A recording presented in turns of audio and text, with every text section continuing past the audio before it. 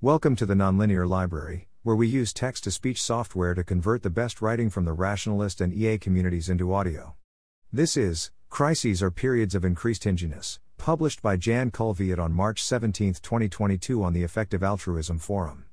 The second post in the sequence covers a group of motivations related to crises. We often talk about the hinge of history, a period of high influence over the whole future trajectory of life.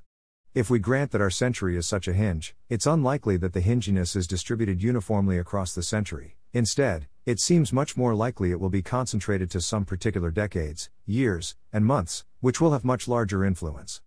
It also seems likely that some of these hingy periods will look eventful and be understood as crises at the time.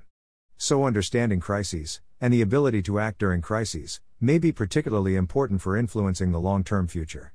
The first post in this sequence mentioned my main reason to work on COVID. It let me test my models of the world, and so informed my long-termist work.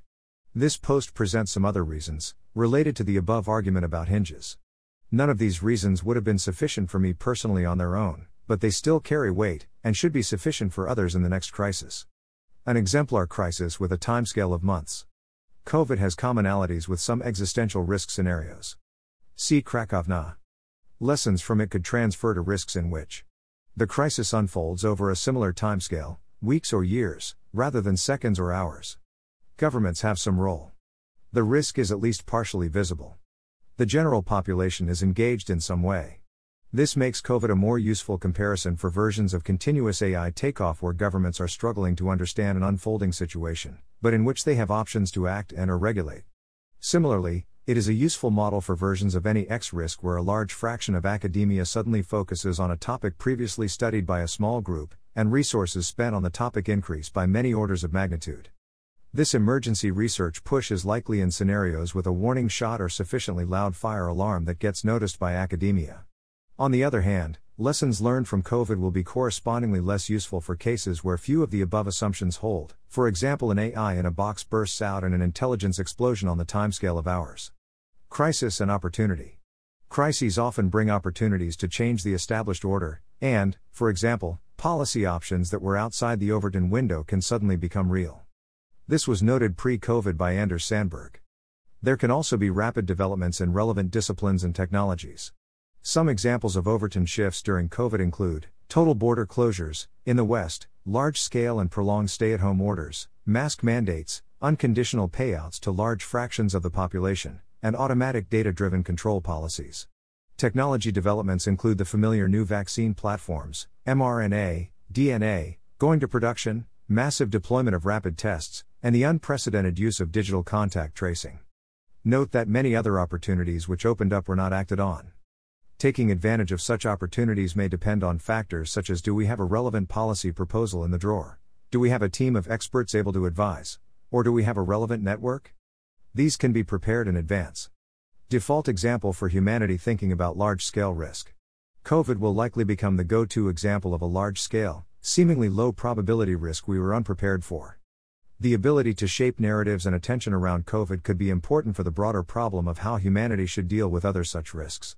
While there is a clear philosophical distinction between existential risks and merely catastrophic risks, 1, in practice it may be difficult to tell the ultimate scale of some risks, and 2, most people will not understand the distinction between GCRs and X risks in an intuitive way, understanding both is merely extremely large.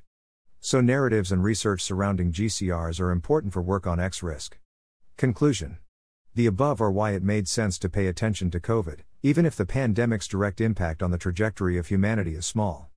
In some ways it still makes sense to pay attention.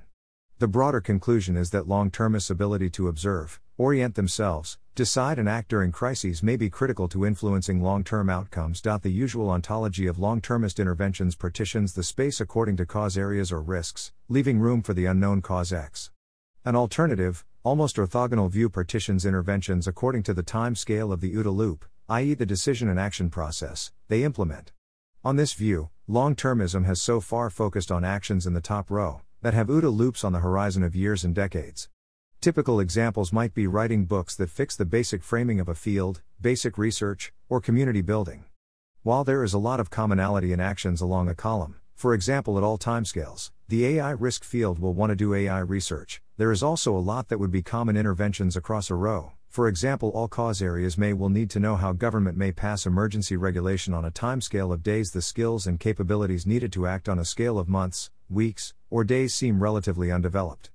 The following posts will make specific suggestions for what to improve in this regard, based on our experience with COVID, in particular the rather obvious suggestion of creating a long-termist emergency response team devoted to fast action. At the same time, I suggest taking this framing as a prompt: what else are we not doing? Where else is the table filled less than it should be?